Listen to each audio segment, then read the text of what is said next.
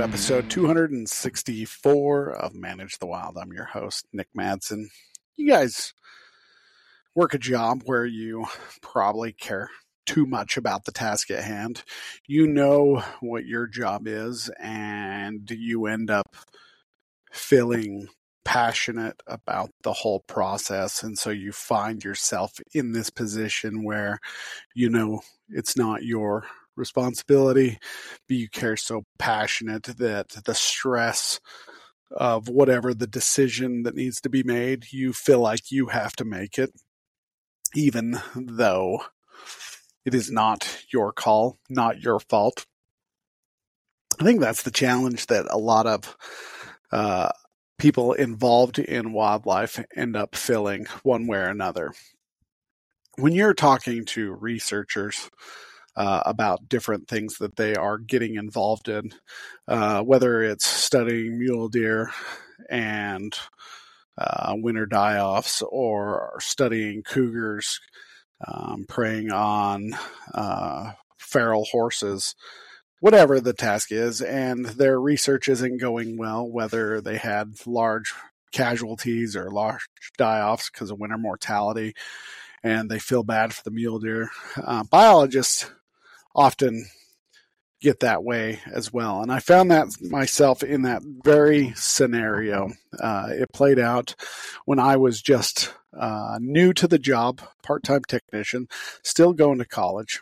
A group of elk moved into an area not too far from my house, and moved into an area that was really close to an urban area, but also two main highways. And they came into this corner and they were blocked off by the two main highways stopping them.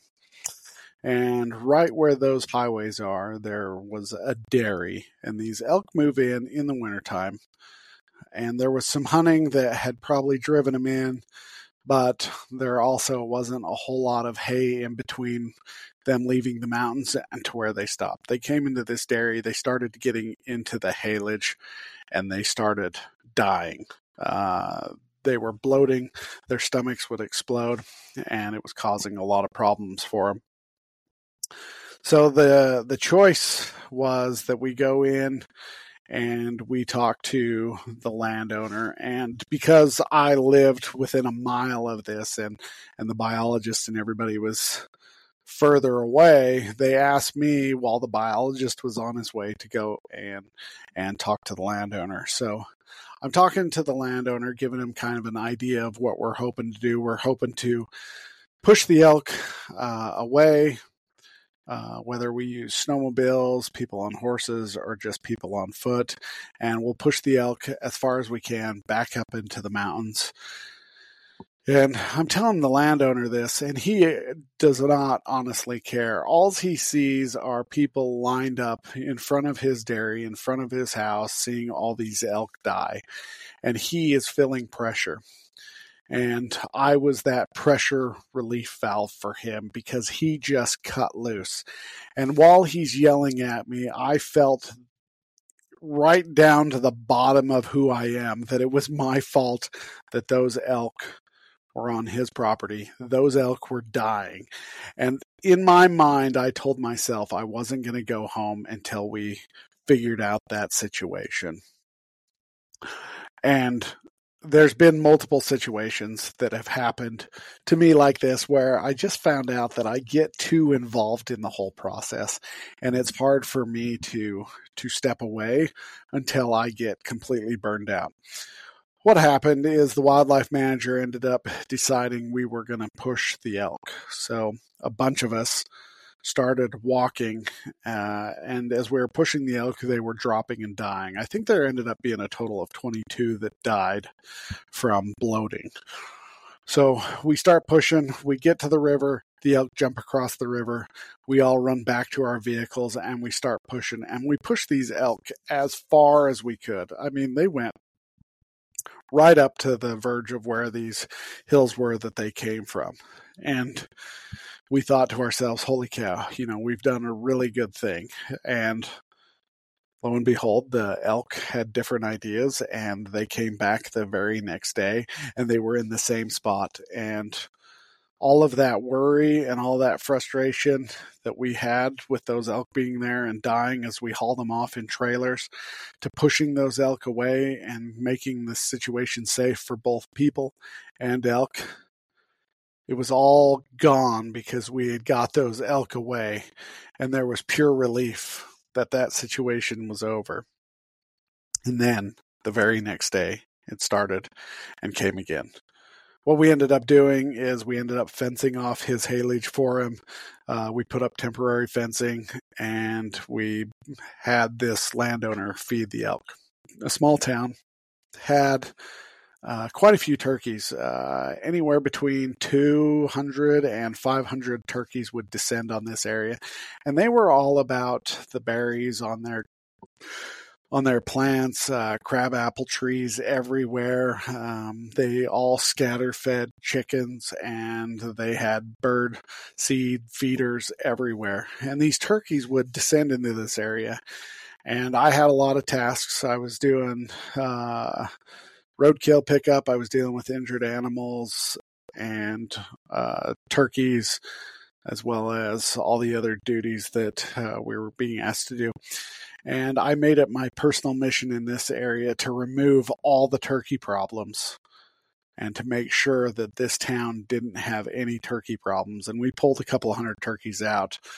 But I remember being so desperate for solutions that I asked the wildlife manager, hey, I know we have a net gun and I want to use it for deer, or I want to use it for the turkeys. We use it for deer and elk, and I want to try it on turkeys. And he asked, how are you going to do it? And I said, well, I'm going to hang out the back of the truck. And when we come up alongside the turkeys, because the turkeys were used to vehicles, I want to shoot at these turkeys and just see if it's going to work. So we loaded up the bolt gun, and we got the hottest load possible, because there's different loads depending on what you're going after. Some will shoot the net faster, some will shoot it slower. We got the hottest loads possible, and my boss drove the truck, and I was hanging out the back of the truck like a redneck, and we ended up shooting this net gun, and it opened so fast that the truck almost drove through it. It ended up getting big and caught the tree, and the turkeys were 20 feet in front of it, just laughing as they flapped away. But I think this is kind of the challenge that you face in wildlife, is there are situations constantly going on. They're constantly high-pressure situation because wildlife are unknown to a lot of people. And so when wildlife descend into an area, people expect biologists, technicians, specialists, researchers to know exactly how to deal with those situations. And the problem is that wildlife don't react like any domestic thing that you've ever dealt with before. I've gone in on moose where we were in an area that it was terrorizing people at a cabin, and we didn't need to tranquilize it because it was so close to the mountains. We just wanted it to leave. So we ended up hitting with beanbag rounds, but every time we would hit it with a beanbag round, it would come at us and chase us, roll back its ears and stomp its feet. And every time you come to a wildlife situation, I felt myself saying, I'm sorry, this is just the way wildlife is. We don't know how they're going to react. And that's exactly how wildlife are. You don't know how they're going to react each and every time you come into a situation. If you're roping a moose out of a ditch because it can't crawl out of a cement culvert because it's too slippery, just know that once that moose takes off, your rope's still going to be tied around its neck, and now you're going to have to figure out how to release that rope, because these are situations that you're going to face every day, and you just can't get it too involved. You have to look at it and slow down, take the whole picture in, process it, work with your team, make sure you're making those good calls to the benefit of yourself, the community around you, as well as those you work with. All right, you guys, have a great day. Stay wild.